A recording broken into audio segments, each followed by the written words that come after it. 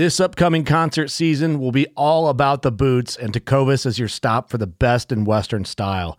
Tecovas has seasonal and limited edition offerings this spring and summer, including men's and women's boots, apparel, hats, bags, and more. All Tecovas boots are made by hand in a time-honored tradition with timeless styles that are always on trend. And Tecovas has first wear comfort with little to no break-in period. It's hard to find this level of comfort paired with this level of style. Stop by your local Tecovas store, have a complimentary drink or two, that's WCB style, and shop new styles. The smell of fresh leather and friendly staff are at your service. Many stores even have leather custom branding to make your boots truly personalized. And with regular live music and events, there's no in-store experience like it. If you can't make it into a store, just visit tecovas.com. That's TECOVAS.com. They offer free shipping on all boots, as well as free returns and exchanges, and ship right to your door. Go to tecovas.com and find your new favorite pair of boots today. Fishing like a local isn't just about catching fish. It's about connecting with the environment and the people who call it home. It's about hearing the stories and traditions that have been passed down for generations and sharing unforgettable moments with the people you meet along the way. Fishing like a local is having an experience that stays with you forever. And with Fishing Booker, you can experience it too, no matter where you are. Discover your next adventure on Fishing Booker.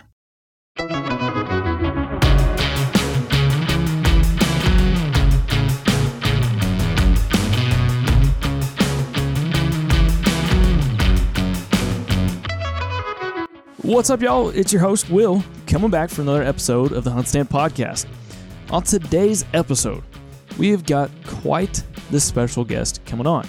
And primarily, we're going to be talking about picking the right clothing for September archery elk hunting. That could be Colorado, Montana, wherever you're going to go if you're a seasoned elk hunter or you're going for the first time. You definitely don't want to miss out on this, because I thought to myself, who would be the best to talk about this? And of course, that's Mr. John Barklow himself. John's the senior product manager at Sitka Gear and also the owner of Knowledge from Storms. So if you want to check John out, just head on over to Instagram at jbarklow and you can check out everything he's done, what he's all about. But nonetheless, we got John on here to talk about that. We might go down a couple rabbit holes, but I just figured this would be the perfect time. You know, y'all are getting geared, getting ready, geared up for the mountains. September is not far away. And so I get John on here to talk about that. We go down some rabbit holes as well. But we just want to thank him for his time, for coming on with us. But y'all, there's a lot of podcasts out there. And we just want to thank y'all for tuning in to the Hunt Stand Podcast. The support we've gotten from y'all so far has been amazing. We love it. We can't appreciate y'all enough. And if you're tuning in for the first time, thank you. And if you get the chance, make sure, whether you're on Spotify, Apple Music, whatever you're doing, head on over there. Make sure you're subscribed to the podcast. Rate and review for us. We greatly appreciate it. It helps us out a lot. And again, if there's some topics that y'all want us to cover or something we may not have heard about before, or you've got questions, send us an email to podcast@huntstand.com. That way I make sure your voice is heard. Sometimes things get lost in social media and YouTube. So nonetheless, we just want to thank y'all for tuning in to the Hunt Stand Podcast, and we hope you enjoy this episode with John Barklow. Well, man, are you ready to get this thing rolling? Yeah, let's go. Sweet. Well, John, man, I really appreciate you hopping on the Hunt Stand Podcast today. Can't thank you enough for taking the time. And what I like to do to get these podcasts started out is I like for the guest to give the listeners a 30-foot tree stand view of who you are. So kind of tell us who you are, what you've done in the past, and how you've gotten to where you are now. Yeah, so I am the senior product manager at Sitka Gear currently. And so what that means is I manage big game whitetail waterfowl, and then I'm still doing the specific job of the big game product manager. So that's kind of where I started with Sitka about 7.5 years ago.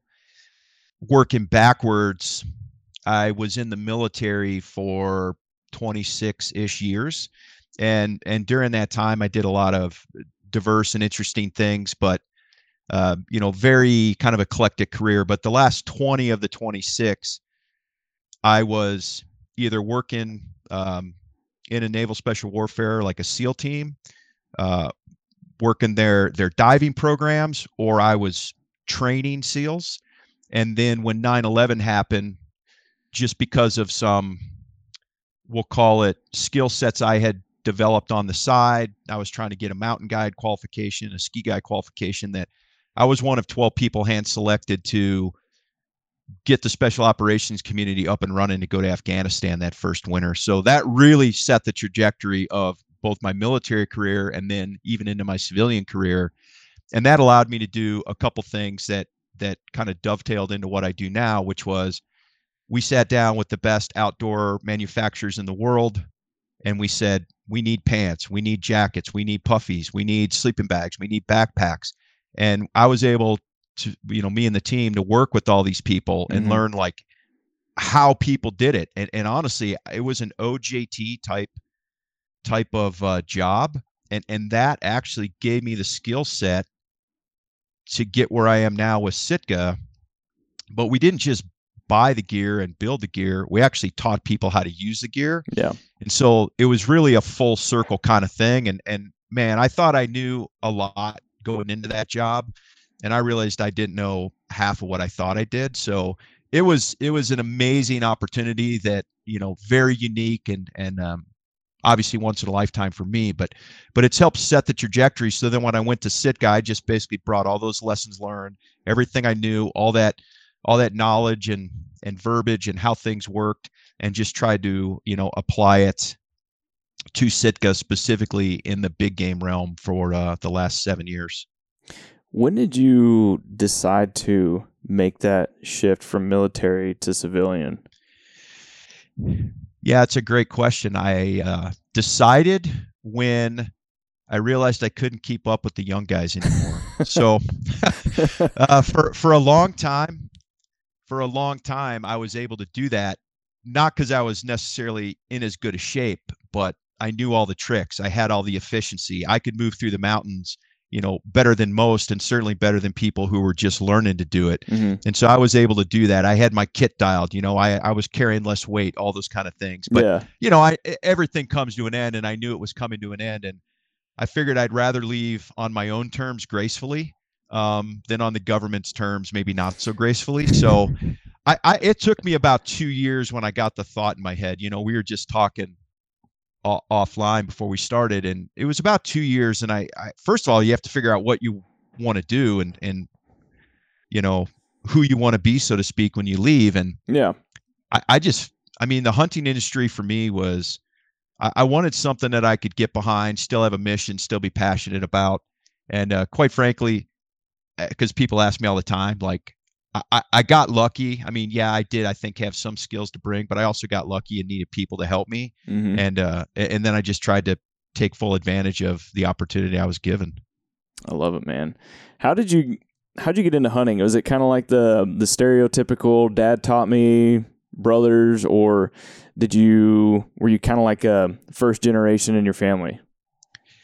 Yeah, I wouldn't say first generation. My dad did some duck hunting, turkey hunting, pheasant hunting, but really never when, that was pre-children for him. Yeah.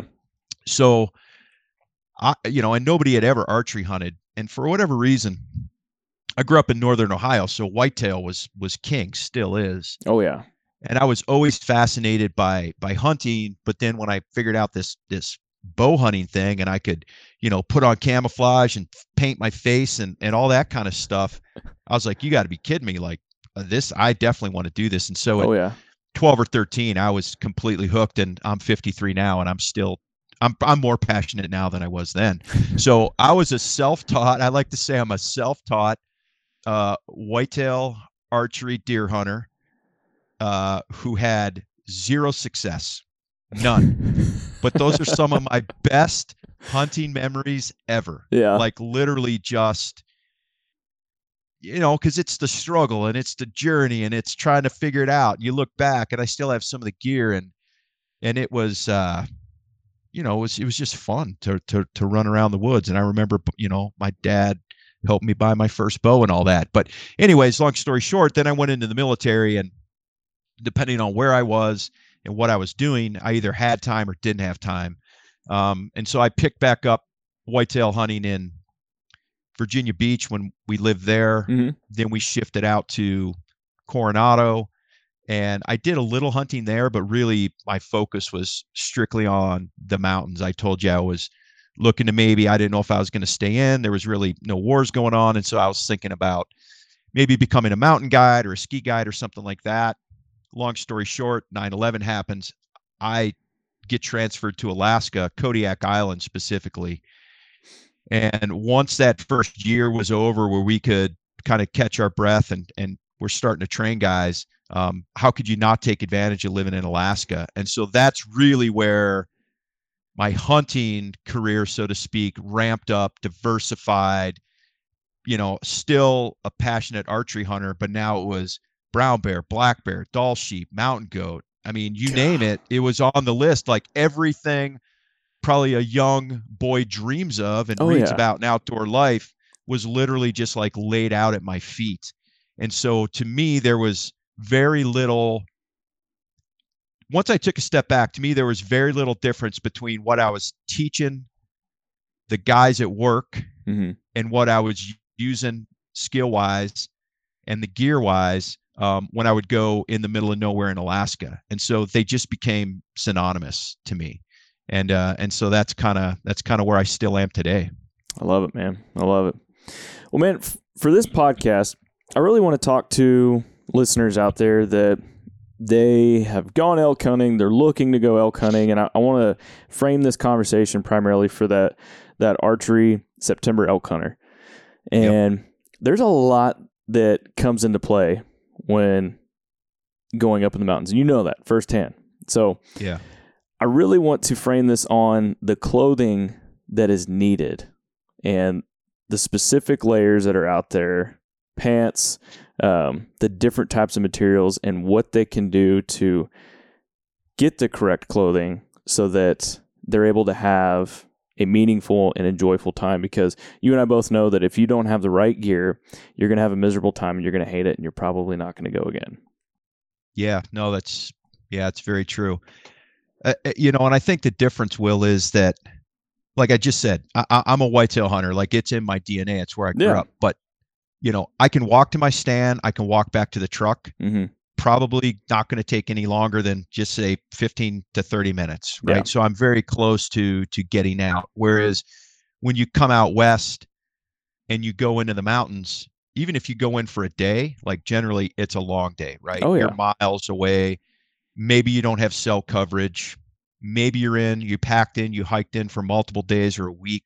So my point is the clothing and everything that goes around that just becomes that much more important. So when I'm sitting on a whitetail stand, really the problem I'm trying to solve for generally is staying warm, right? Yeah. We'll stereotype here just for the sake of time, but I'm going to sit. I'm not going to move.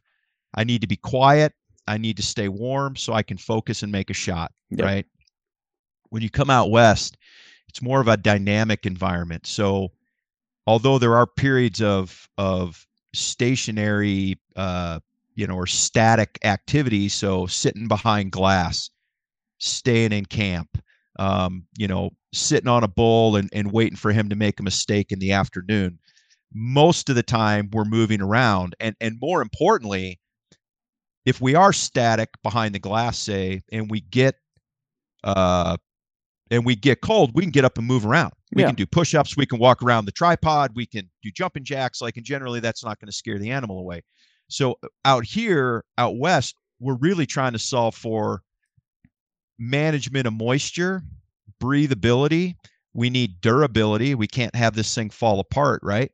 So there are mostly there's similarities, but there's a few differences. And so the first thing I would say is if somebody has, well, I'll call it some technical clothing for whitetail hunting, it doesn't really matter the brand, but if it's a well-known technical brand, you probably already own, I'm guessing, a third to half of what you need.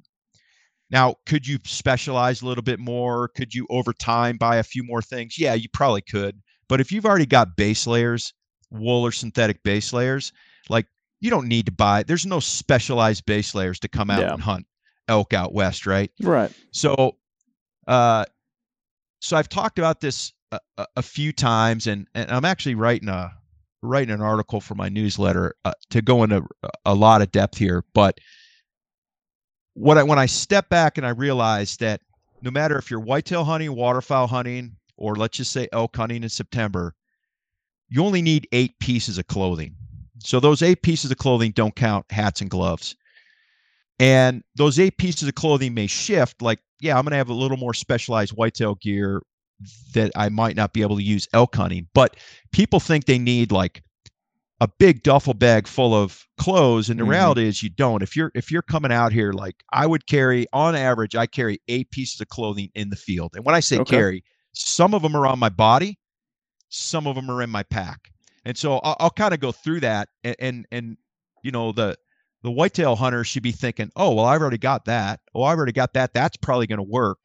And then over time you can modify, but all of a sudden the price comes down considerably when you're like, oh, geez, I don't have to buy a completely new set of gear.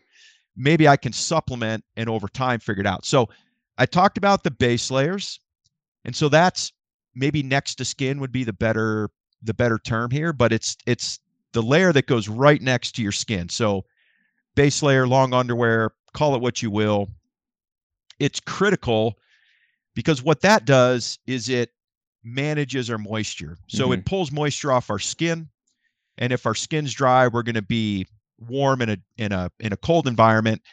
Or as that moisture comes off our skin and we've got nothing on top in a hot environment, that's going to cool us down, right? It's going to pull heat away from our body. So whitetail hunting, big game hunting, same thing. You have synthetic or wool to choose from. Synthetic moves moisture quicker, but it can stink over time, which is an issue when you're out west or even whitetail hunting. Wool doesn't maybe dry as quick, but it manages odor really well. And, you know, people tend to like it. So you can do whatever you want, but top and a bottom or top and a boxer, something like that for September, you know, it surprises people, at least here in Montana. Every September archery elk season, at least one of those weeks has a snowstorm. Yeah. So I think people need to be prepared. But, you know, if I'm not wearing the base layer bottoms, the long johns, so to speak, I'll at least carry them in my pack because the weather can change, right? So base layers first. Second piece is a pair of what I call soft shell pants. So those are your hunting pants. If you have some early season whitetail hunting pants, like there's a good chance, if they're not like super soft and quiet where they're going to pick up a lot of burrs and vegetation, like there's a good chance you can wear those out west here. But soft shell hunting pants basically, you know, provide protection from some light precipitation and, like, you know, crawling on the ground and things like that. Obviously, big game hunting pants can be really specialized and have removable knee pads. You know, we often put knee pads in our big game pants. They can be removable, but, you know, you can get there. And quite frankly, some people don't like knee pads, or, you know, don't know if they want to invest in those. Right. But that soft shell pant is critical. And really the choices to me are nylon or polyester. And so most every legitimate hunting brand is going to make nylon or polyester hunting pants. Nylon may be a little more durable, but expensive. Polyester is probably not going to pick up quite as much water. It's kind of a push. But either one's going to be absolutely perfect for coming out here. Really, it's just what kind of pocket you want. Do you want knee pads, all that kind of stuff? You know, do you want it camouflage or solid? So that's kind of the third piece of the system. The next piece of the system is what I call active insulation. So you and I were talking about this a little bit before we jumped on. So active insulation can be something you put on your body that gives you a little bit of insulation in the cold when you're moving, or you just need a little extra insulation when you're sitting there, but you don't need a full, like, puffy jacket, right? But generally, this just breathes really well.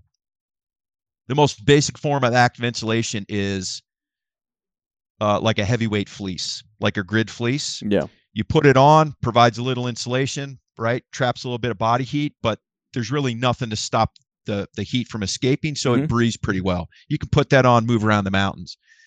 There's a few brands in the hunting market now that are starting to do what I call hybrid active insulations.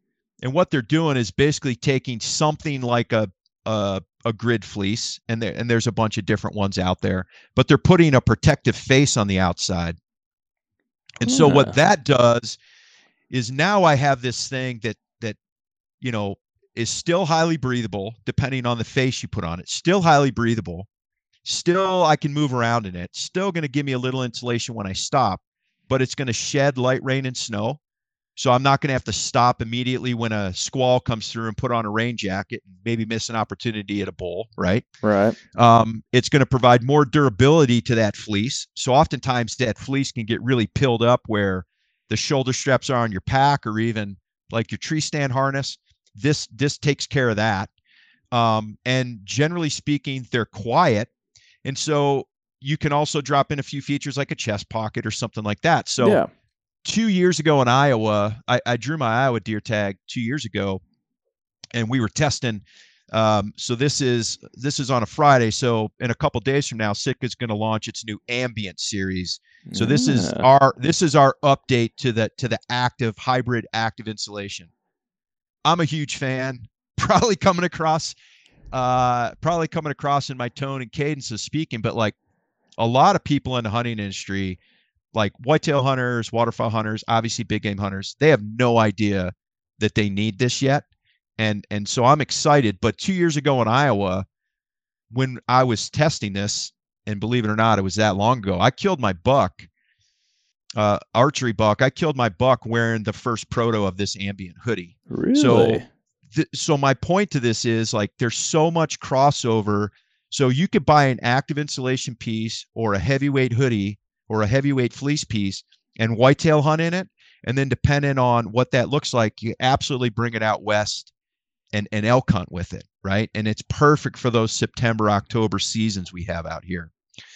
Dang. So that's piece 4. I'm excited about that. I am too, actually. It's been a long time. Me and another guy have actually been working on that. So that's a well, it's not anymore, but Sitka, me and this guy from Sitka actually started developing that insulation with Primaloft 3 years ago. Okay. And it's, when you look at it, you're like, I don't get it. Doesn't seem like it's that hard, but when you're doing lab testing and stuff, it takes a while. But no, I think there's so much value in that. And it's one of those pieces I always take with me now. And let me go to the next piece, and then I'll circle back and tell you how this combo works. Okay. So the next piece that a lot of people either overlook, don't know about, misunderstand, or never think about is some type of wind stopper layer or like wind shell. Kind of like a DWR coating type, or? Yeah, so not rain gear. Okay. Right? But something that breathes better than rain gear, but blocks the wind like rain gear. So think like a simple wind shirt. Right now, Sitka has something called the mountain jacket. Yep. It's just a super thin layer you can put on. So it's going to be, I like to say it's like your 85-90% solution. Most of these wind stopper or wind shells have a great DWR.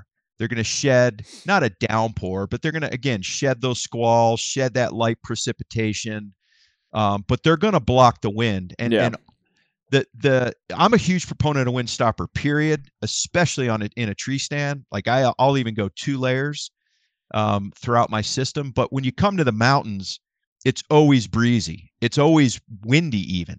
And that, can be, I'm on a ridge top glassing because that's where I need the best vantage point, and you're going to be exposed on that ridge line to wind. Mm-hmm. Or you're down lower in camp, but those thermals are shifting up and downhill. And so you're going to get wind in the morning coming down. You're going to get wind in the afternoon going up. But blocking the wind is oftentimes really all you need to do to stay warm. And we think, oh man, I need to put on all this clothing. And in actuality, sometimes all you need to do is just block the wind, because wind like quickly and easily strips body heat away from the human. It's called convective heat loss. All right, y'all, we're going to take a quick break to hear a word from our sponsors. The Hunt Stand Podcast is brought to you by Yamaha and its full line of class-defining, adventure-seeking motorcycles, ATVs, and side-by-side vehicles. Up next, Federal Premium. Go beyond what you ever thought possible with Federal Premium Terminal Ascent.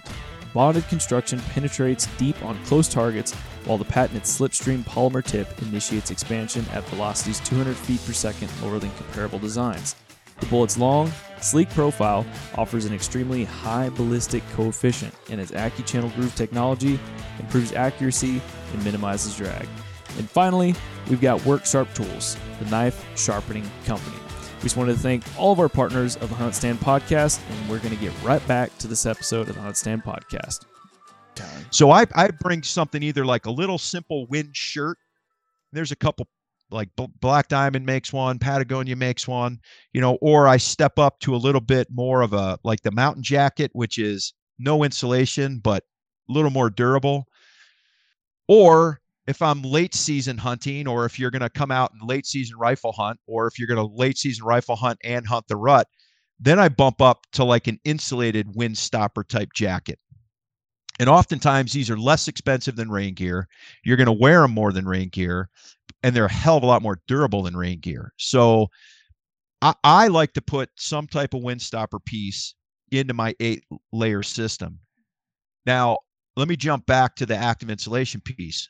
I was just up in northwest Montana, up kind of against the Idaho-Canadian border, bear hunting this spring.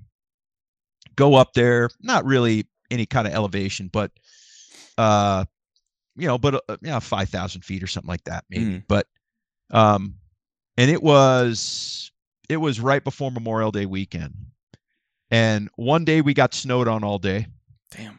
One day was clear and sunny and enjoyable, and then the next day cool and rainy, right? So the 3 out of the 4 days were like super different. Yeah. And we were walking logging roads, we were stopping and glassing, we'd move over, try to put a stalk on, we'd walk back, we'd sit down, we'd glass. So you're kind of stop start. And I had a thin synthetic base layer on. I had this active insulation piece I just told you about, and I had that mountain jacket over top of it, because the one day it was raining, or the one day it was snowing, I had the mountain jacket on. Mm-hmm. The one day it was sunny and clear, it was windy, so I had the mountain jacket on, and I needed that insulation. And the third day it was raining, I needed the mountain jacket or the wind stopper to shed light precipitation, but it was cool enough I had the active insulation piece on. So those two things work really well together. Yeah.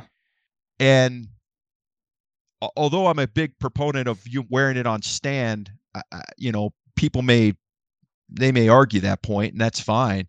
But I definitely think when you come out west and you're in the mountains and you have all these different winds, and listen, when you come out here and you have stalk after stalk blowing because the wind's erratic, like you'll figure it out pretty quick. But anyways, I think wind stopper is a huge piece.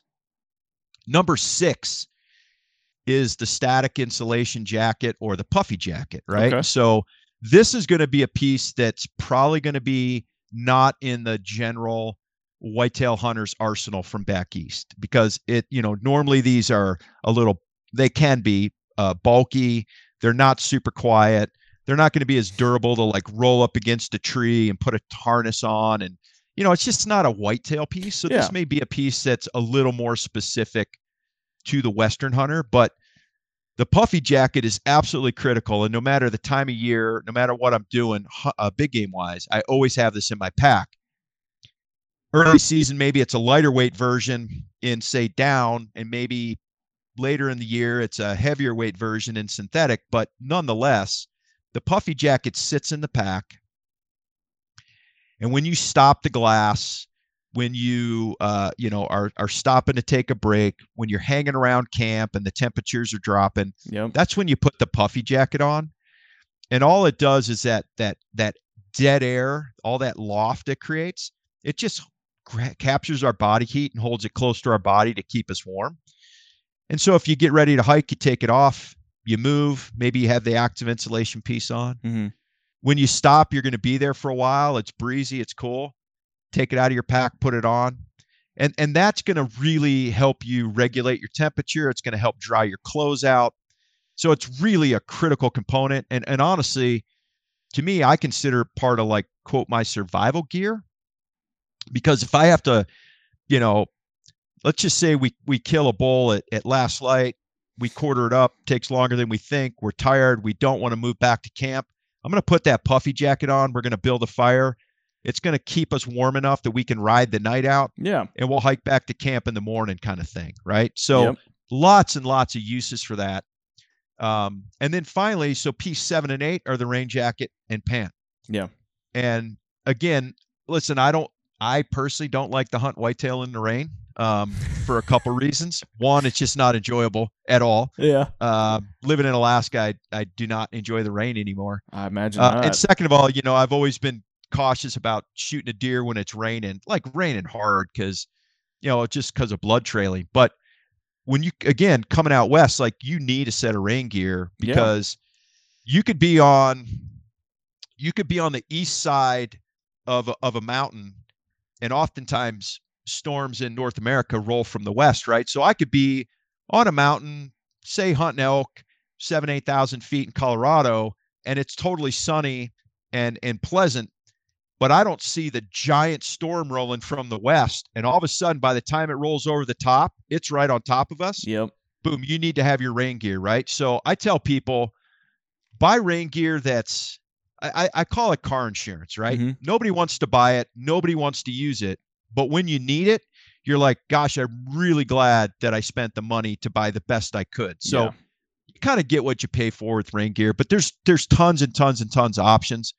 Maybe the whitetail hunter has some, maybe he doesn't, but you just want it light and you just want something that you can put in the bottom of your pack. And if and when you need it, you pull it out, you put it on. Yep. You use it, and when you're done, you put it away, right? Mm-hmm. So, this is the most expensive layer in your system. This is the one that's kind of a big investment, or can be. But there's lots of great, you can buy a set of rain gear. I could buy a set of rain gear for, the top and bottom, the jacket and pant for $400, or I could spend $400 on just the jacket. So everybody's kind of got to figure out what works for them. Yeah. But you should, at the minimum, you should have some type of rain gear. So those 8 pieces, probably 4, I'm guessing 4 to 5 of those, the whitetail hunter already back east has. Yeah. That he can, and then you buy a couple pieces supplement, and then just go out and try it and just see if it works. And that's kind of what I use, no matter the time of year, unless it's extremely cold or I'm like down in the desert Southwest, in August chasing antelope or something. So there's always the extremes on each end. 8 pieces is generally what I'm using a big game hunt or whitetail hunt. Now the whitetail, I switch a couple things out, but really that's all you need. When you start to look at it, it's not all of a sudden not as overwhelming to go, man, if I buy 2 or 3 things and supplement my whitetail gear, I can go hunt elk in Colorado this year. That's a good point to make, because I'd never really thought about it that way before. Me being from Texas, I always thought, okay, I got my whitetail stuff, but I need to get a whole different kit for elk, but I never thought about it that way. Yeah, well, I understand that sometimes price point is a barrier to entry, but oftentimes that price point isn't nearly as high as people think, you know? So, and honestly, there's so many brands.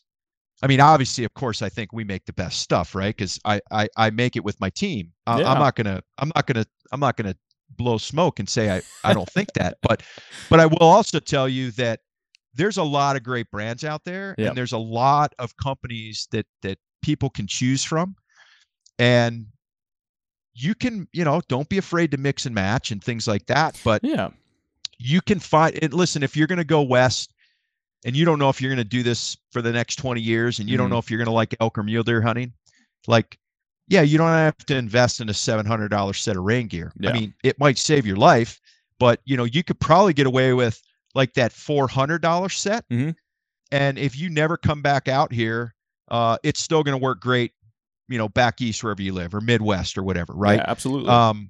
So I would just say, kind of ease into it, but don't let that stop you from going on that hunt. Like, I'd rather people go on the hunt and slowly build out their kit than sit at home and wait till they have everything perfectly dialed. Like, oh my gosh, like I've invested 5 years in buying this gear. and then go on the hunt. Like, I think you should probably do both at the same time. And I liked what you said about mixing and matching. I think there's been people out there like, oh, I don't want to wear this camo with that camo, but solids have become ever increasingly popular.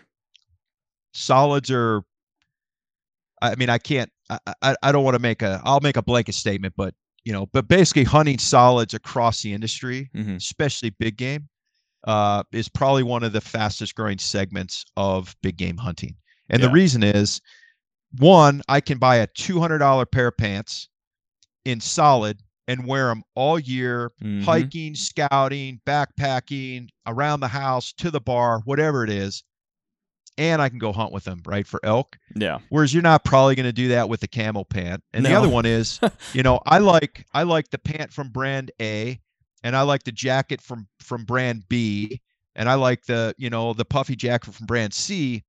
Well, let's be honest, it's a bit of a fashion show. Nobody likes to totally mix and match camos, and there's so many different ones.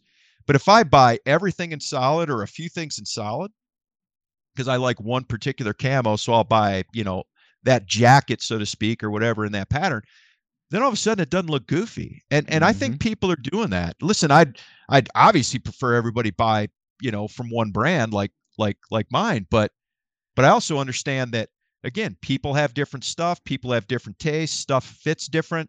I buy, if people, I hunt a little bit on camera, but not very much, and it's only for marketing. Yeah.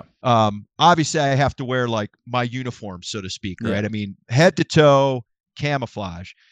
But if I'm hunting on my own, I wear competitors' products. I wear solid color hunting pants. Like, I try a lot of stuff, and I may look goofy, but I want to see what's out there. I want to see how it works. And so I don't think people should be concerned to do that either. No. And the whole thing with the solid game, it's easier to justify with the significant other too, to buy a more expensive pant.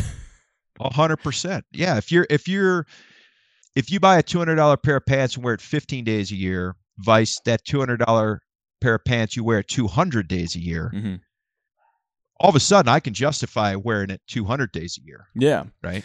Yeah. So one area I want to talk about, when it comes to elk hunting, September, everybody always talks about, and when people ask me this, like, hey, I want to go elk hunting, what do I need to get first, or what do I need to not try and cheap out on? I tell people, your boots and your pack. Those are super important because, the pack is what carries your gear around. You want to make sure you've got a great pack that's going to last, it's durable, and then you want to make sure you have a really good pair of boots. And the thing that I don't think a lot of people talk about are socks. Yeah. There's different types of merino socks. I think the thing that I've kind of seen from those whitetail guys is they bring these wool heavy socks out and their feet are just sweating, and then they take their sock and boots off at the end of the day, and they've got a piece of skin about the size of a dollar coin peeling off their heel. So talk to us about socks. Like, how important is it to get the right sock chosen? Yeah, so I'm trying to think. I don't know if so I told you I've got this monthly newsletter. I don't know if it's this month, so June, or next month, July, but I wrote a whole thing on this because socks are that critical. We can circle back to boots and packs, but hell, that's probably a whole nother podcast. But but you're right. but you're right. So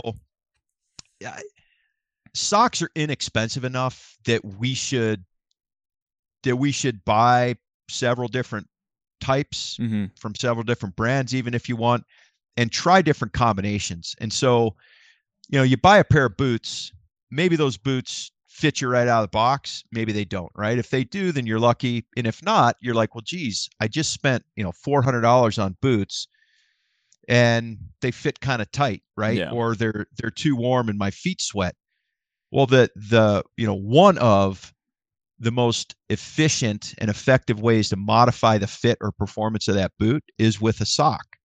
So if you do have that thick wool sock that comes up to your knee, because that's what you're wearing in your rubber boots for whitetail season, you might need to get a mid-calf, mid or lightweight sock to put in your hunting boot. So if it's too tight, try a sock that's not as thick. right? Mm-hmm. If it's too warm, try a sock that's not as thick, right? Because it's not as warm.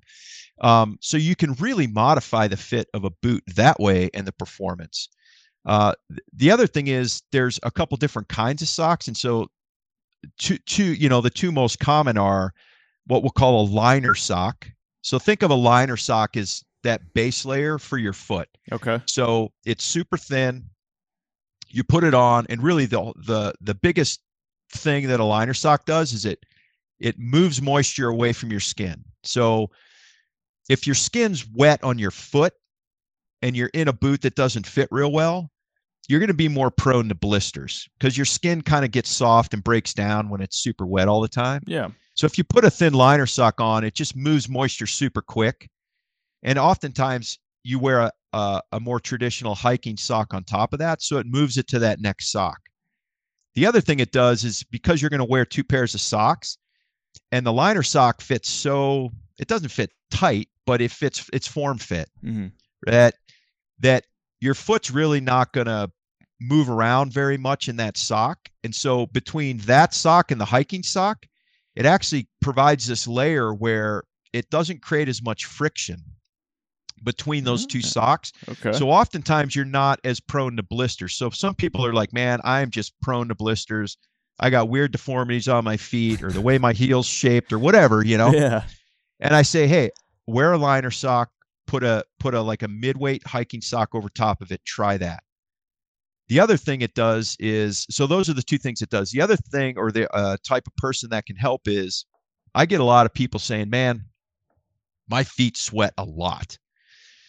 So again, if your feet sweat a lot, that liner sock helps move that moisture to the hiking sock. Now, I wore liner socks for years, maybe a decade. I don't necessarily wear them anymore.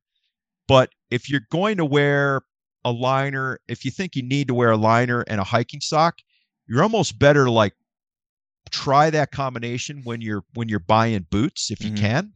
Because again, if you really need that combination, it might be you might need to move up half a size, right? Or something like that. Or I don't need this thick a sock, I'm going to go down to a thin sock. You might need to go down half a size. So socks are super critical. But no matter what, even with boots that are broken in, if I haven't hiked in a while or it's excessively warm and so my feet are sweating, sometimes you need to apply tape to your feet. And oftentimes I say it's better to be preventative with the tape than to get a blister or a hot spot that's already painful and then put tape on. But if I'm going out and I know it's going to be either steep or rugged, or I'm going to have a heavy pack on for a week or whatever, like I'm going to pre-tape my feet. And I pre-tape my two small toes and my heels, and I use something called Leukotape. Leuko, Leukotape, and it's unbelievable. You put it on, and here's the trick: once you put it on, you have to leave it on. Do not take it off, because that stuff sticks so good that if you try to peel it off every night, you're literally going to damage your skin. You're going to create a problem as opposed to prevent a problem. Yeah. I'll say I made a mistake one time. My first year I went elk hunting, I took too heavy of a belt with me. And so whenever I was wearing it, I had my pack was rubbing my hips like no other. So I put some of that Leukotape right on top of those rub marks on my hips, and it worked wonders. And I left it on when we got back for like a week because I was afraid to rip it off. Oh no, I've been taking a shower a week after a trip, and finally that stuff like decides to peel off. But I've also said, oh no, I'm done. I'm going to pull it off, and literally damage my skin. Like once it's on there, it's perfect. It's like low friction. It's awesome. Just leave it. Yeah. But so just to kind of finalize or finish up on socks. So really you can buy a synthetic or a wool sock. Yep. We already talked about weights and the different types. For socks, most of the time you're going to find that you have the most options with wool. And there's lots of different brands, Darn Tough's kind of a common one. There's a bunch of different brands out there. But like I said, try a few different ones. Some are more durable than others, but yeah, generally speaking, most of those socks are going to be wool. And then this is something that I think if you haven't, done it, people may overlook is you don't want to carry a lot of extra in your pack when you're running around at, 8,000-10,000 feet chasing an elk. But it definitely helps, especially on a multi-day trip, to bring at least one extra pair of socks. Definitely. And every single night when you're in camp, you're ready to rack out, go to sleep, you take your boots off, change your socks. Yes. So take your boots off, air them out, dry them out, pull those socks off, dry your feet out. Maybe you treat them with powder, or some people put an antiperspirant on their feet, just like your armpits if they sweat too much. And then put the dry pair of socks on. Wear those the next day while you're drying the ones you just took off. So the damp ones, you dry those overnight in your sleeping bag or your puffy jacket or hang them in a tree, whatever. But you're always swapping them out every single night, because what happens is, especially with like the hiking sock, not so much with the liner sock, but with the hiking sock, you kind of have this soft, cushiony padding that the sock provides. And so over time, like just hiking and hiking and hiking, you kind of, you tamp out or compress that loft. And so all of a sudden the sock isn't as comfortable. But the other thing that happens is when you're sweating, that sweat has salt in it. So those salt crystals become abrasive on your skin. So by swapping them out every night, you can get with one pair on your feet and one extra pair in rotation, you can get 6 days with just those two pairs of socks, one on your foot and then one extra. If people sweat excessively, then maybe you throw, a second extra pair in and just do an every other, kind of a 3-day rotation. Yeah. But it keeps them lofted. It dries them out. It doesn't get them super salty, because foot health, as you know, man, you got to cover a lot of ground when you come out west just to find the animal, let alone to actually try to put a stalk on. And if you can't move around, and believe me, that I'm talking from experience here, like it just becomes a miserable experience. Yes. So you definitely have to take care of your feet. I mean, clothes is important, of course, and the pack is too, as well. But man, without good boots and good socks and that combination working to keep your feet healthy, you're just not going to get a whole lot accomplished. Yeah, you won't enjoy the trip. And I've been with people that's happened to, and while you're going out and having encounters, they're sitting at camp drinking coffee. Exactly. Yeah, because they got to give their feet, they either have to give them a day or two to rest, or their trip's over. Pretty much. Yep. So, question I have for you on base layers: what do you prefer more? And I feel like you're going to give me a mixed answer, but are you a merino guy or synthetic? So my blanket statement is I'm not anti-merino, but I am pro-synthetic. Now, part of that is because of what I do and where I do it. Yeah. So, I'm normally active. I'm normally moving around. I like to be dry. I don't like my base layer to be damp. I don't mind that my base layer stinks a little bit. Yeah. I mean, my buddy might, but I don't. Yeah. But I want to dry out real quick. So for me, for this more dynamic hunting out west, I generally default to synthetic base layers. Okay. For the reasons stated, right? I hike to the top, I hike up to the top to a glassy knob, and maybe I went a little too quick and I got all sweated up, and I get up there and it's breezy. So just like I said, we put on our puffy jacket or our wind stopper and our puffy jacket. That synthetic base layer is going to be dry in no more than 15 minutes. Quick. Right? So if it's cold up there and you're damp and you don't have those pieces we just talked about, or even if you do, you may be a little chilled, but it should dry super quick and you should get over the chill pretty quick.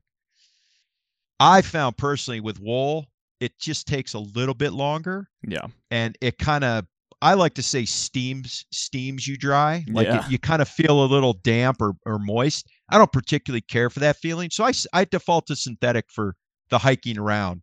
For whitetail hunting, it's almost exclusively wool. Mm-hmm. The reason is I'm not hiking as far to get to my stand or blind. I can moderate my pace and what I'm wearing, so I'm not, hopefully not rushing in there, right? So I don't sweat. And even if I do, wool's absolutely going to manage some moisture, right? Yeah.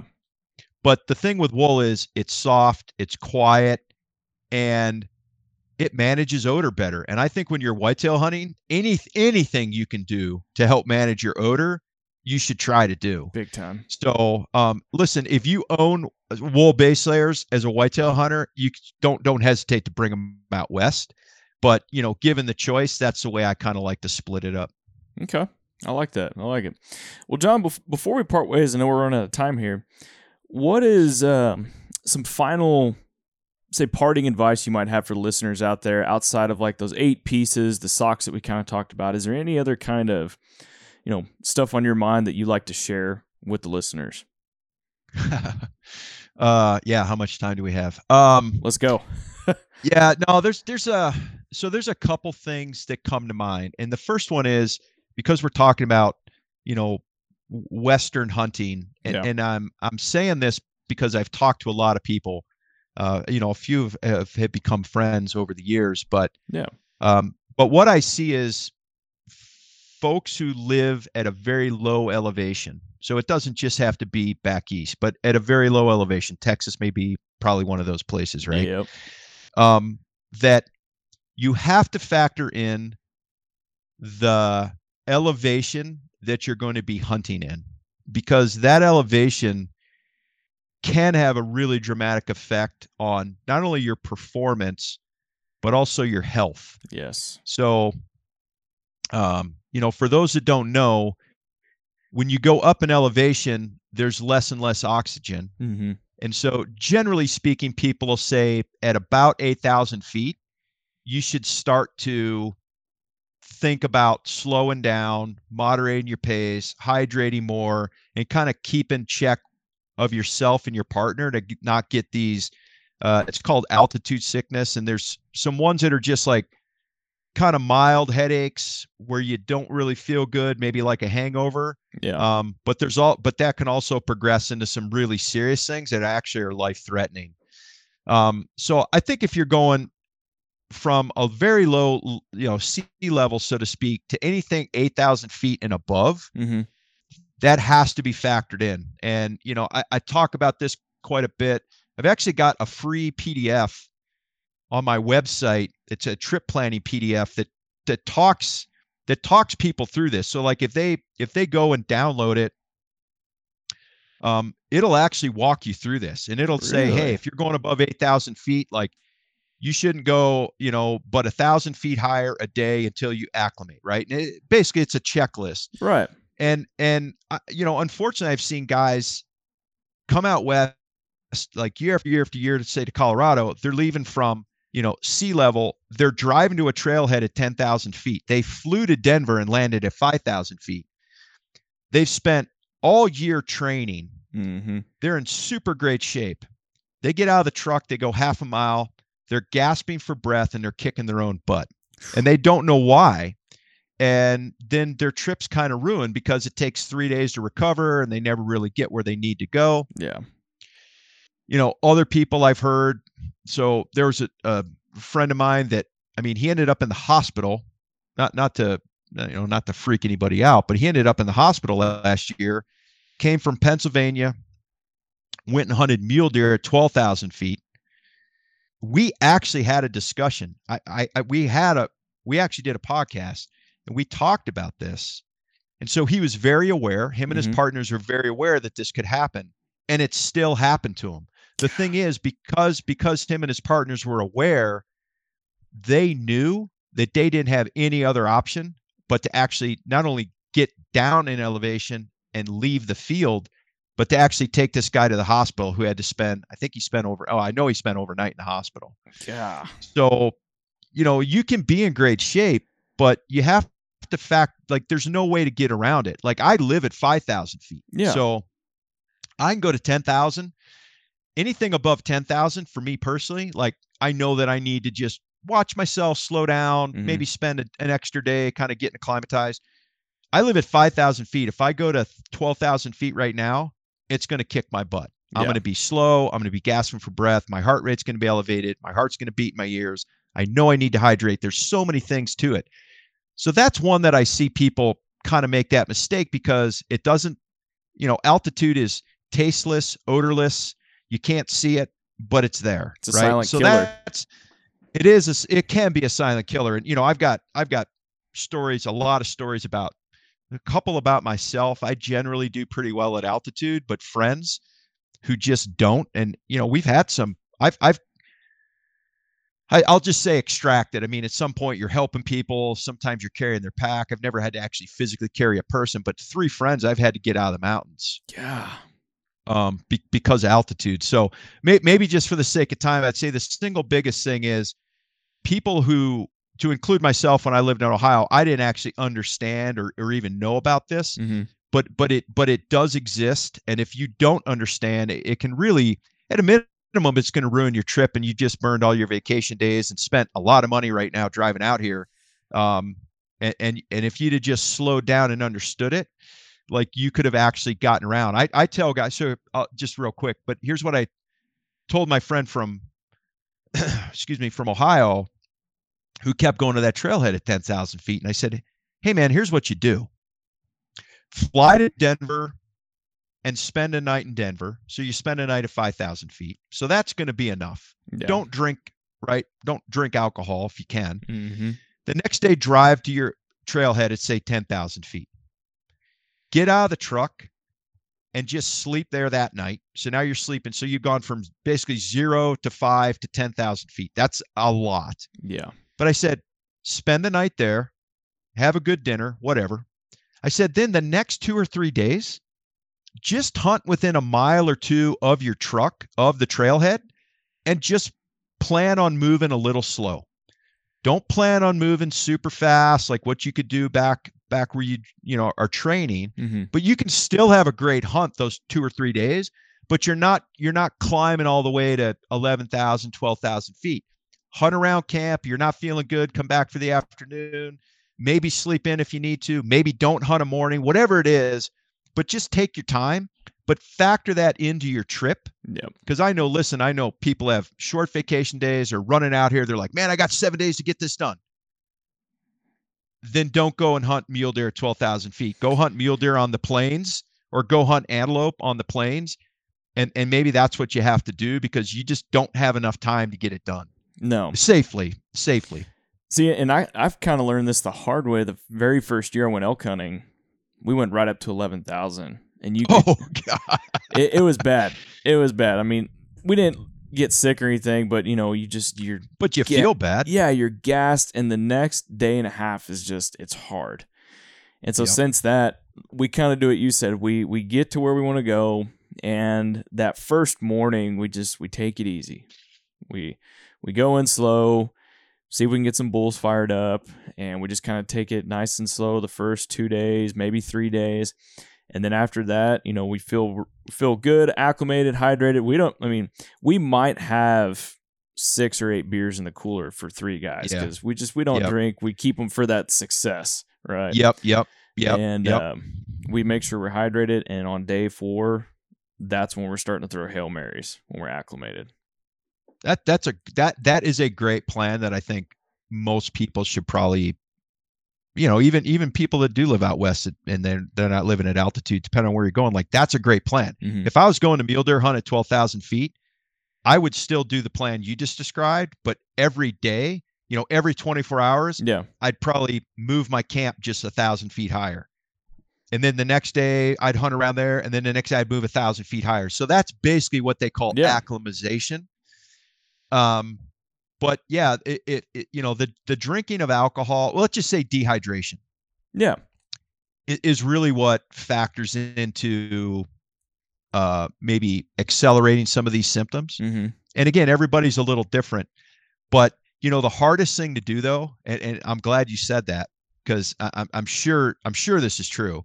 But that first morning, tell me that's not the hardest morning to not go and just charge hard. Oh, it is, because it's just it's like Christmas you morning. want to, but you can't. I know, but it's so difficult to not do that. Yeah, but it's probably what you should do. Yeah. Yeah, and seeing what we did last year, we were actually camped at, I think we were camped at 88, and we actually dropped. We had elk bugling. It was like 200 or 300 feet below us in elevation, like a half mile away. So, I mean, we got lucky that morning that we were able to stay close to camp, and, we had some encounters, so that was pretty nice.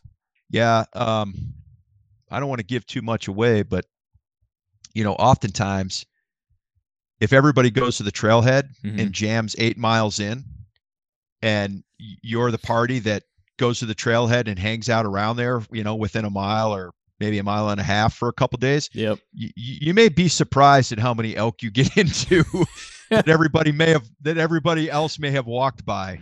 Oh yeah. So that's like the old man at deer camp that lets everybody go out to the stands. He's and he's just sitting on the back porch drinking his coffee, and there's a 160 right out the back porch. That's the old man. I'm telling you.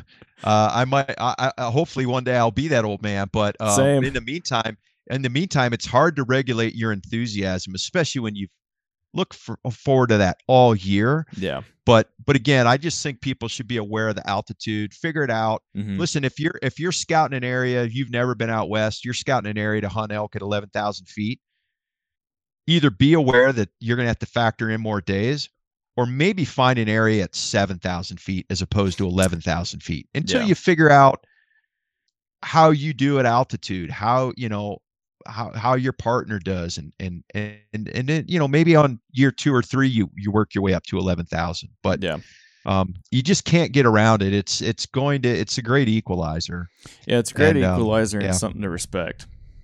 Absolutely. It's something to respect. I've seen dudes that are far tougher than me and more and in better shape be brought to their knees and literally could not carry their pack out, could not focus because of splitting migraine headaches, coughing up blood, nauseous. Like it's real.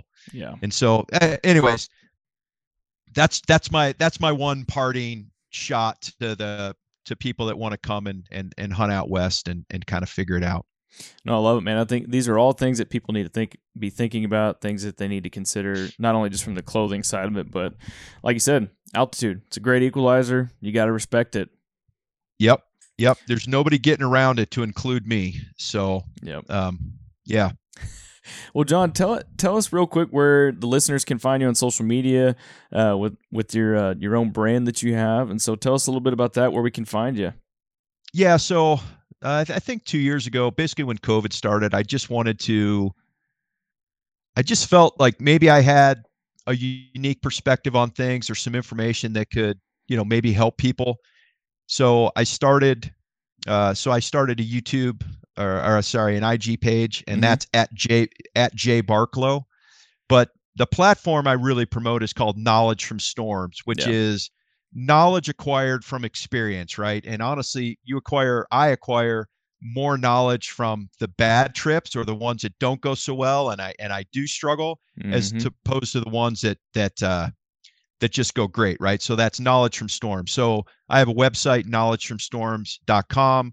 And like I said, that trip planning PDF's there. There's a monthly newsletter I send out where I talk about training and gear and equipment and mindset and all that.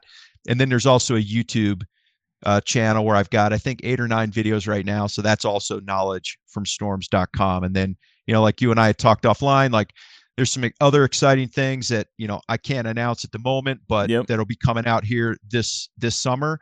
And basically all that's free. And, maybe it sounds goofy or not, but I just, there's so many resources out there. A lot of them aren't quote vetted. I just want to help people go and have an awesome time and enjoy the outdoors at whatever they want to do, however they want to do it. And whatever they want to wear, quite frankly, I don't care. They could, whatever they got, I can help them figure it out and get the best performance out of what they have. And so that's a platform, Knowledge from Storms. Love it, man. Love it. Well, John, man, I really appreciate you hopping on the podcast with us today. talking to the listeners, talking gear, clothing, altitude, respecting that. So, man, just can't thank you enough for your time today. That was a great conversation. Well, I appreciate you reaching out. It was really good to catch up. Absolutely, man. I loved it. All right, y'all, there you go. Hopefully, you're able to take what John has brought to the table for y'all. You got some golden nuggets out of that. You're going to be able to take it, apply it to elk season this year. He talked about those 8 pieces that he carries with him pretty much for most of big game, whatever he's chasing after, unless he's going to be in some extreme weather and he knows it. So you know the 8 pieces now. You know feet are essential, and you've got to respect altitude. So again, y'all, we just want to thank you for tuning in to the Hunt Stand Podcast. We will see you on the next one.